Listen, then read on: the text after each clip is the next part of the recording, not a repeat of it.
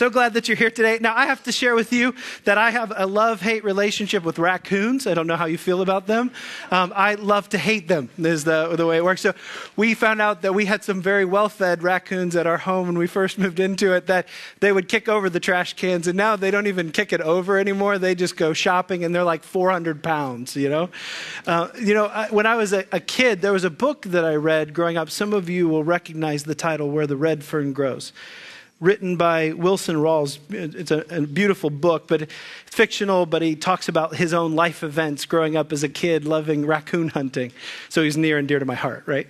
But he tells the story of the fact that once he'd gotten his dogs, he needed a raccoon pelt so that he could train the dogs. And so what his grandpa told him that he could do, he couldn't afford one, is that his grandpa told him that he could take something really shiny and drill a hole just about the size of a raccoon's paw and put that shiny thing inside there. Some of you read this, and you like me, when you heard this, when he tells the story, you start to get this feeling like maybe this is something that happens inside of us. The story is that you can put that shiny thing inside, and what his grandpa told him is that the raccoon will reach in and grab that shiny thing, and then once it gets a hold of it, it refuses to let go, ultimately leading to its death. Now, when I read that as a boy, I couldn't help but think about my own heart and my own life, that there's things in my life that can become so valuable to me, that they're so precious that I hold on to them. And this morning, as we continue through our study through the book of Nehemiah, what we're going to look at is a group of people who are ready to sign on the bottom line, that they're ready to say, God, I'm willing to give you my best. I'm willing to let go of the things that you've blessed me with, not to see them as my own, but to see them as your own. And I can't help but think of the contrast from that individual that's holding tight to something that refuses to let go. To think of the little boy with his fishes and loaves. We don't know the details of the story, but what we know is that he packed his lunch, he was ready, and not everybody else was. And when the Lord and the disciples were looking to feed the thousands, that ultimately it was going to be this little boy that was going to have open hands, that God's going to take what's in his hand and multiply it and use it to bring himself glory and honor. We know the story because of the fact that he was open-handed. And this morning, church, as we talk about a section of scripture that ends in chapter 9 and goes through chapter 10 of Nehemiah, what we're going to see is these individuals are finally ready to say, you know what, Lord, we've held these things for ourselves, for our own benefit for too long. And we're ready to say, Lord, here it is. This is yours. Have your way with my stuff. And what's going to happen is that we're going to see God fulfilling a prophecy and a blessing to his people that really means that they decided that the God of the universe was worth their best. And so this morning, as we study God's word together, this idea that God deserves our best is going to be what we focus in on, that he's worth us giving him our all. And this is going to be focusing in on our tithes, our talents, and our treasure, our time, that this is our resource. This is who we are, that the Lord has desired and deserves our best. And we're going to see an example in Scripture of individuals who say, Lord, we're willing to be all in. We're willing to give you our best.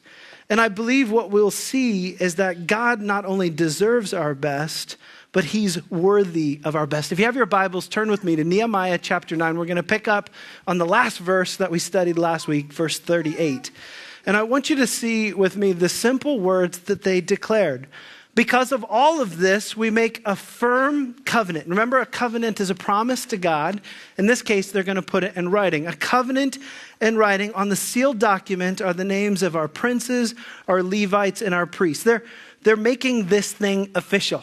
They're going to say, Lord, we're all in. We're going to give you our best. And we're going to see a variety of ways that they're going to sacrifice to make God worthy.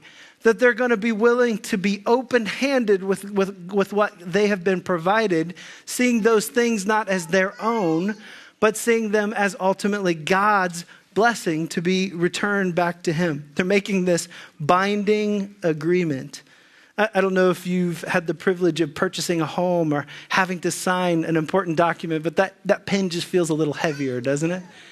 And here they're gonna make something that was implicit. We're all in. Explicit. They're gonna state it in such a way that it's recorded. And it's gonna be the fulfillment of a prophecy that was in Jeremiah 31 that said that there would be a day when the restrained Israelites were going to experience not only forgiveness, be restored, and have a genuine desire to obey the Lord with their lives. And this is what we get to see fulfilled in this chapter 10. Now, if you do have your Bibles and you're looking at the first 27 verses, it's a lot of names, and I'm not going to read them this morning. Some of you are disappointed because you like hearing me stumble through names in the Bible. But we're going to look at this, the context of this. These 84 names that were recorded in chapter 10, the verse 27 verses, began with the leaders, Nehemiah and Zedekiah. And then next were 21 priests, and then 17 heads of the Levitical households. They're recorded in the next verses. And then the 44 heads of the leading families, and then the rest. And that's literally what the text says. It says the rest of the people, the priests, the Levites, the gatekeepers, the singers, the temple servants, that they're going to go on record to sign this document that says what they are willing to give. And I want you to notice as we study this, the variety of the gifts. It's amazing to me that God can be worshiped through fish and bread. That God can be worshiped through, we're going to see him be worshiped through the giving of firewood. We're going to see it through money. We're going to see the giving of bread. That's all kinds of interesting things. But I want you to see that it's really, truly about the heart of the giver and the generosity of the people that are willing to say that these resources that you blessed us with, God, they were never mine for my own benefit, but they're for your glory. The rest of the people, the priests, the Levites, the gatekeepers, the singers, the temple servants, and all who have separated themselves from the peoples of the lands to the law of God. Their wives, their sons, their daughters, all who have knowledge and understanding. Verse 29, join with their brothers, their nobles, and enter into a curse and an oath to walk in God's law that was given by Moses, the servant of God, and to observe and to do all of the commandments of the Lord with his rules and his statutes. There is something that's clearly being done that's very helpful for us to understand, and that is that the Israelites understand the value of something that can bless your life if you understand the value of this. And that is the blessing of pre-made decisions. They are saying, when it comes time for me to give, when I have my resources in front of me, even how I do business, that I'm going to commit myself to doing it God's way.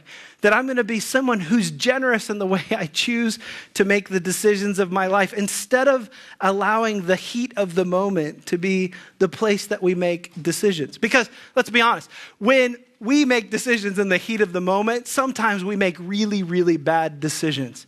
I like to think of myself as friends with Myles Garrett, the Browns football player, because I bumped into him in the Walmart parking lot, and we had this 5-minute conversation right after he was first drafted.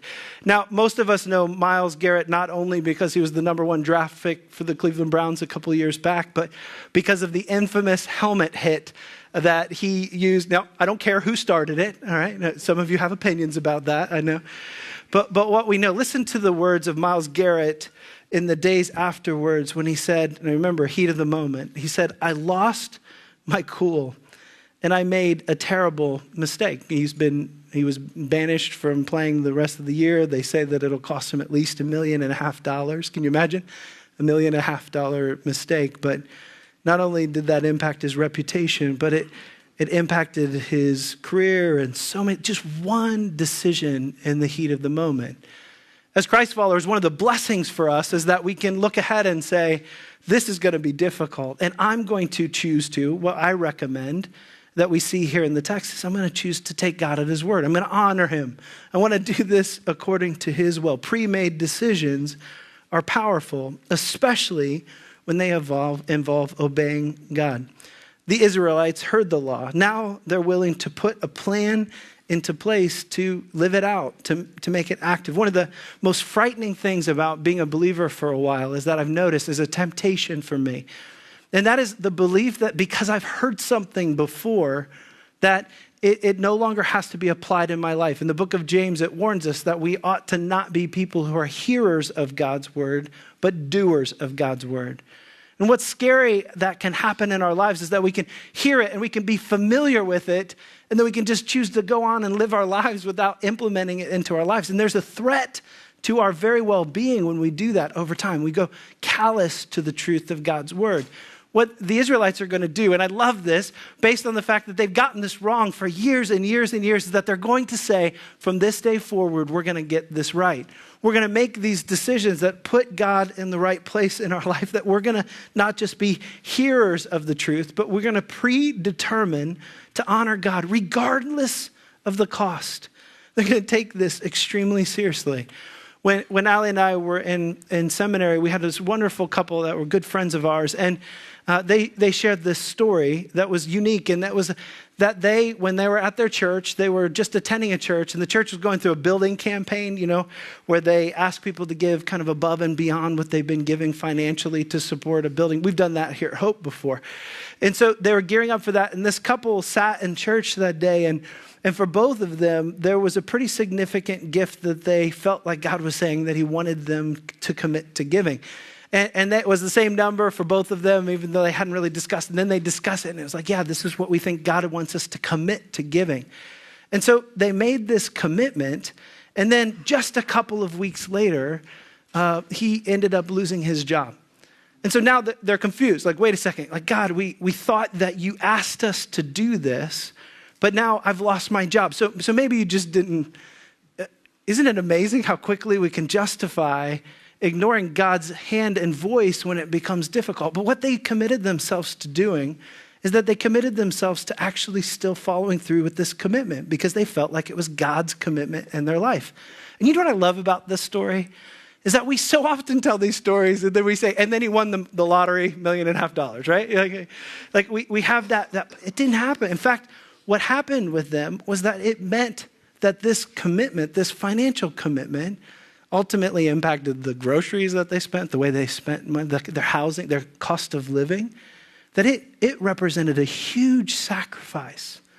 But you know what I think happened in my friend's life that day? Is that I think that what they did was they moved from having their stuff own them to be at a point where they decided that they were going to allow God to be the possessor of everything in their lives. And I don't know how their financial bank account is doing today. But what I can tell you is that God was glorified in the process of them saying, yeah, God, this is your stuff. It never was my stuff anyways. I want to predetermine to take you at your word. I want to honor you in my life. And I think that statement is the antidote to something that the Lord Jesus warned us. This is hard words for me to hear.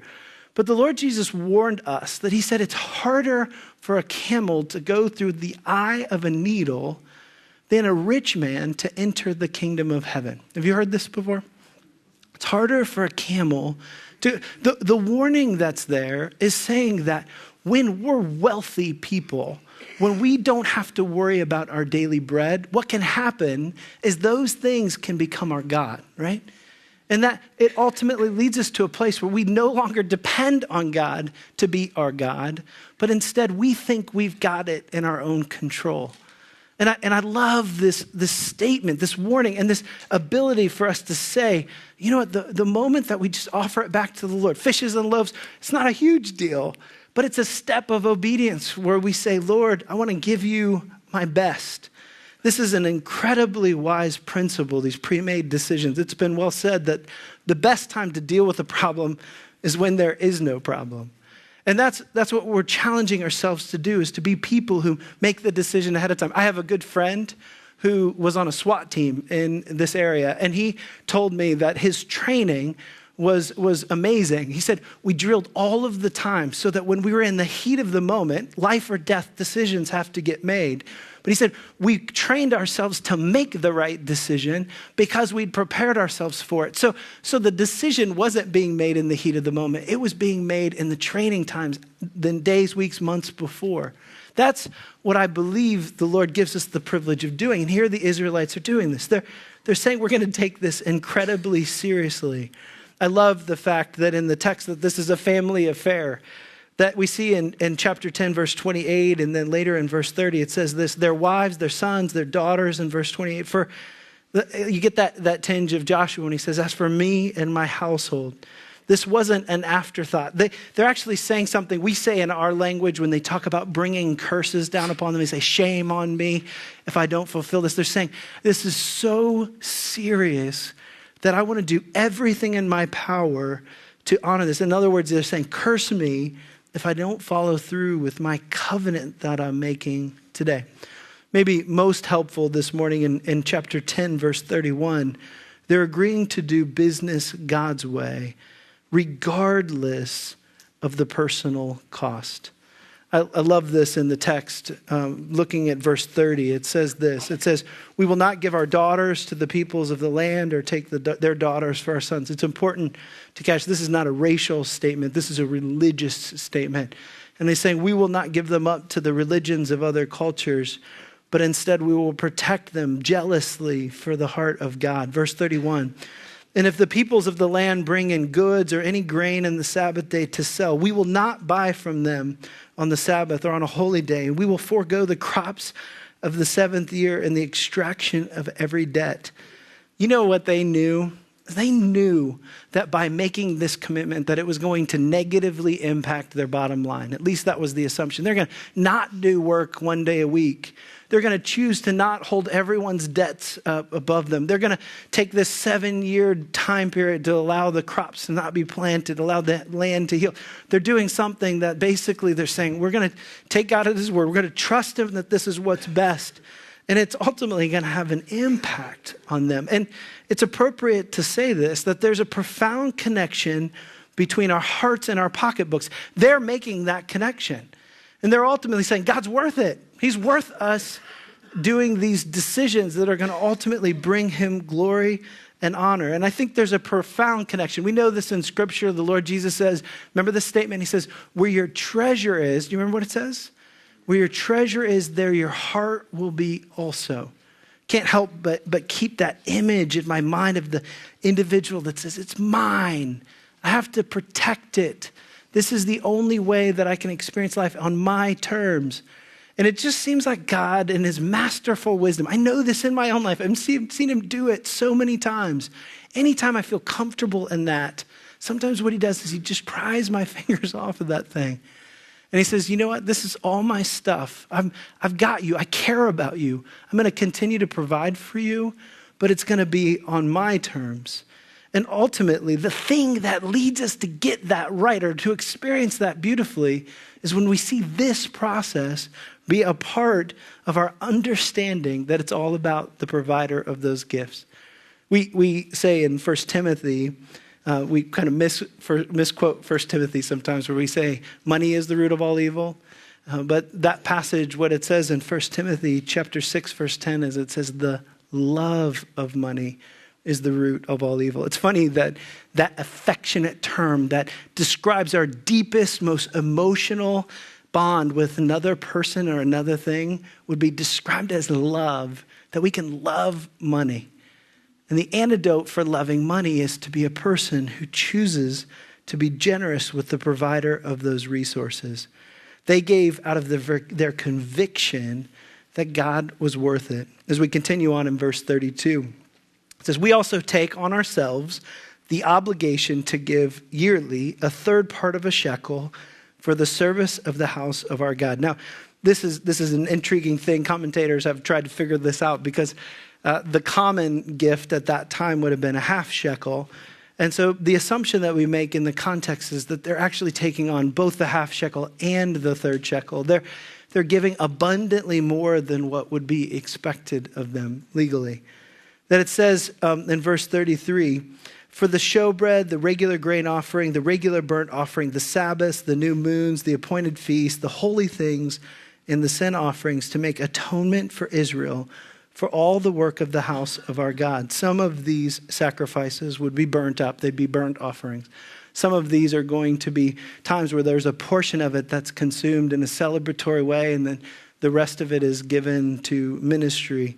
There's other times when these things, I love the variety, of the different things that are given to the Lord, that some of them seem so mundane.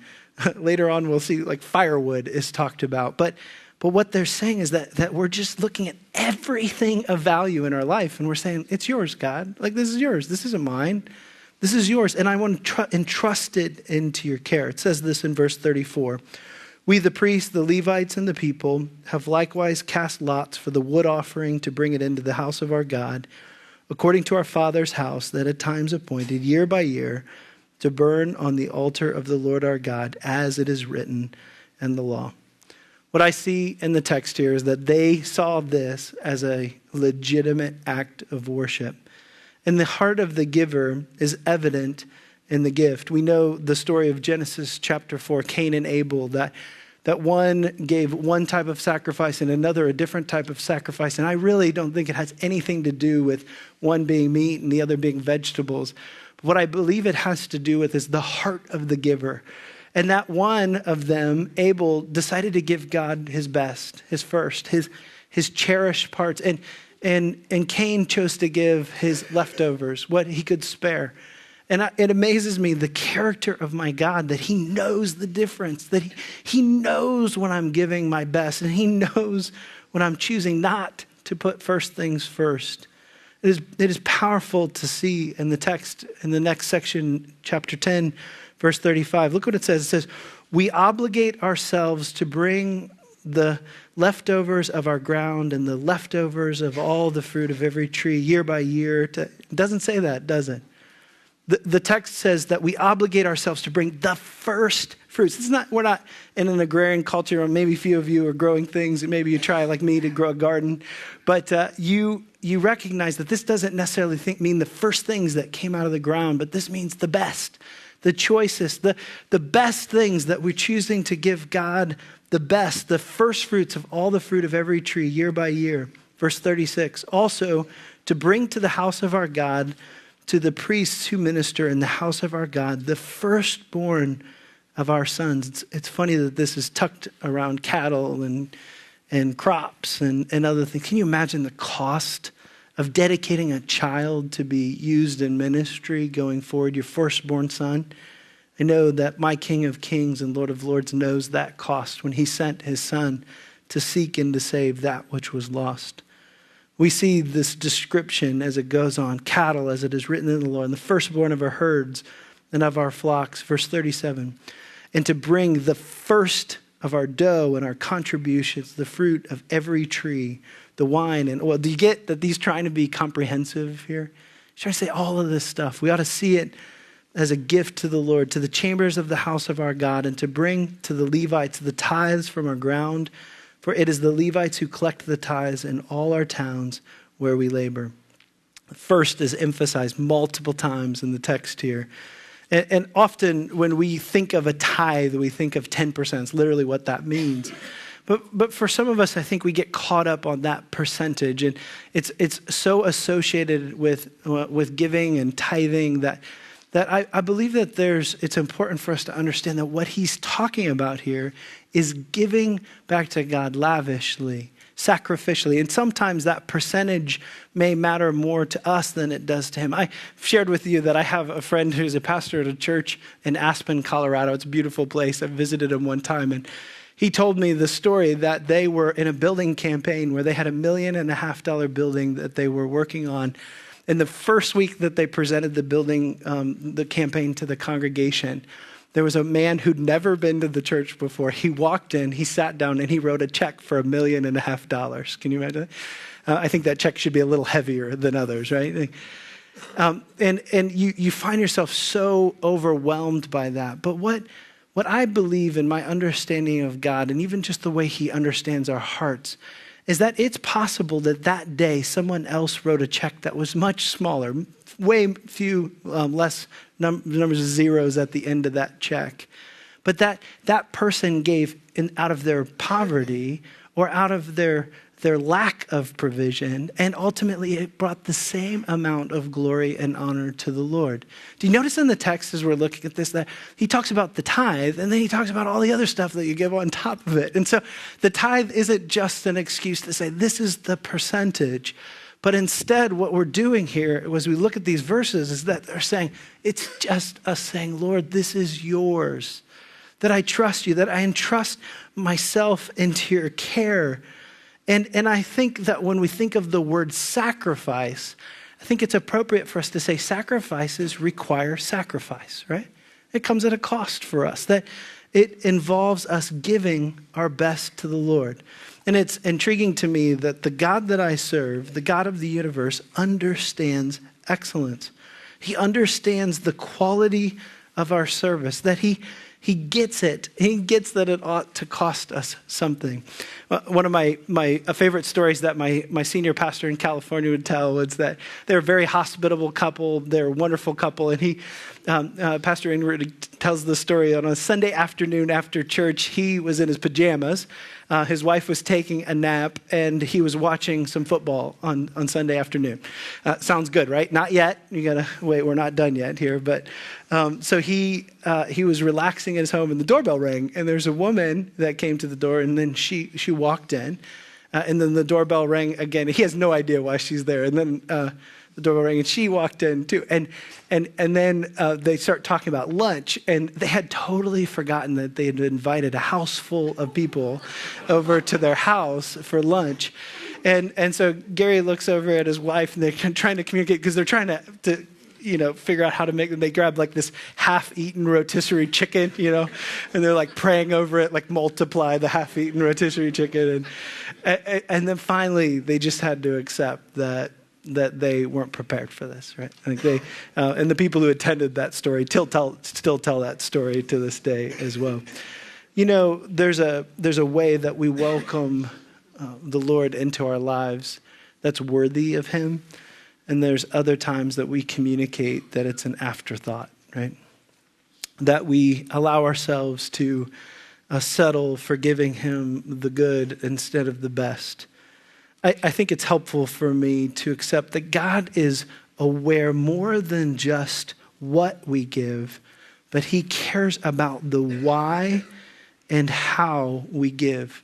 It may be awkward for some of you in a church for me to stand up and talk so much about giving, because historically there have been some horrible things done in the name of the church and the way people approach money and giving to it. In fact, Allie and I were watching TV one time together, and we were flipping through channels, and there was a televangelist that was in tears. I mean, just crocodile tears, saying that they desperately needed money for their ministry, and praying that people would give lavishly to this. And he also did this thing that some people will do, and that is he had an equation. If you give God this, then you'll get this back. And I remember the numbers like 1 to 10, and he articulated it so passionately. And just a couple of weeks later, I was speaking in the Bahamas, and where we were serving at, they set up a tour of the Atlantis. Some of you have been to the Atlantis, or you've heard of the Atlantis. And during the tour guide points up at what they call the bridge suite there. And she says,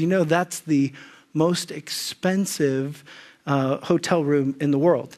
It's over $20,000 a night, and you have to stay there a minimum of 7 nights. And so then she said, and the person who's staying there, and then she said the name of the evangelist that was that I had heard on TV. And so we know that in the environment, in every environment, it doesn't just happen in the church. We know that there are people who have used that story to be the reason why they choose not to give to their God. And I want to challenge you that God not only knows what we give, but he knows why we give. And in the book of Acts, we're going to study the book of Acts together in a couple of months here. And one of the things that we'll talk about is Ananias and Sapphira, the story of a couple who really liked the idea of people seeing them give. They wanted to appear more generous than what they actually were, because there's benefits for that. There's all kinds of ways that we can do this wrong. But what ultimately happens with them is that they're reminded by a sovereign God that he understands our hearts, that he deserves and desires our best. And this is not about us, but it's ultimately about him. I love the way that Nehemiah chapter 10 ends. I love these last words of Nehemiah chapter 10. It says this, and the priest and the son of Aaron shall be with the Levites when the Levites receive the tithes, and the Levites shall bring up the tithe of the tithes to the house of God, to the chambers of the storehouse. This is stewardship of those resources and the privilege it is to steward God's resources. Verse 39, for the people of Israel and the sons of Levi shall bring the contribution of grain, wine, oil to the chambers where the vessels of the sanctuary are, as well as the priests who minister and the gatekeepers and the singers. This is my favorite part of this. He says, we will not neglect the house of our God. One of the blessings of Hope Church is that the Lord has provided for us tremendous facilities here. One of my favorite things about Hope Church is that it is not maintained by individuals that are on the payroll, but that there are individuals that have said the same thing. If you come in the summer when the grass grows, I think it's going to happen again, right? It'll get warm enough that the grass grows again, right? And when the grass grows here, we have individuals that sacrifice their time. Nobody knows their names. They don't do it because they're noticed, but they've chosen to just say, like, I refuse to ignore, to neglect the house of God. There's individuals that do that all over the place here at Hope Church. And that's not just this church, but that's what it means to be people who glorify the God that deserves it. I think it's appropriate for us to say in our own lives, in our own worship, in our own commitment to God, that we say, in our core, we refuse to ignore and to neglect the house of our God. Why? Because he is worthy. That he deserves our best. And I'll say to you that in my own life, as I've wrestled with applying this truth, that I really know that my most natural state is to be in there and grip. Can you imagine the foolishness of that raccoon? That it's ultimately going to cost him his life because he's not willing to let it go. And I want to be a double-handed, open to God person in my life, in every single area of my life. And why is that? Is that because of the fringe benefits? Is that because I get more out? No, it's actually just because I believe in my heart that the God of the universe is worthy to receive that. Would you join me in prayer? Lord, we love you and thank you for your word. I thank you that your word is so profound for us. Even the fact that, like we talked about last week, that there were people who had gotten this wrong for decades.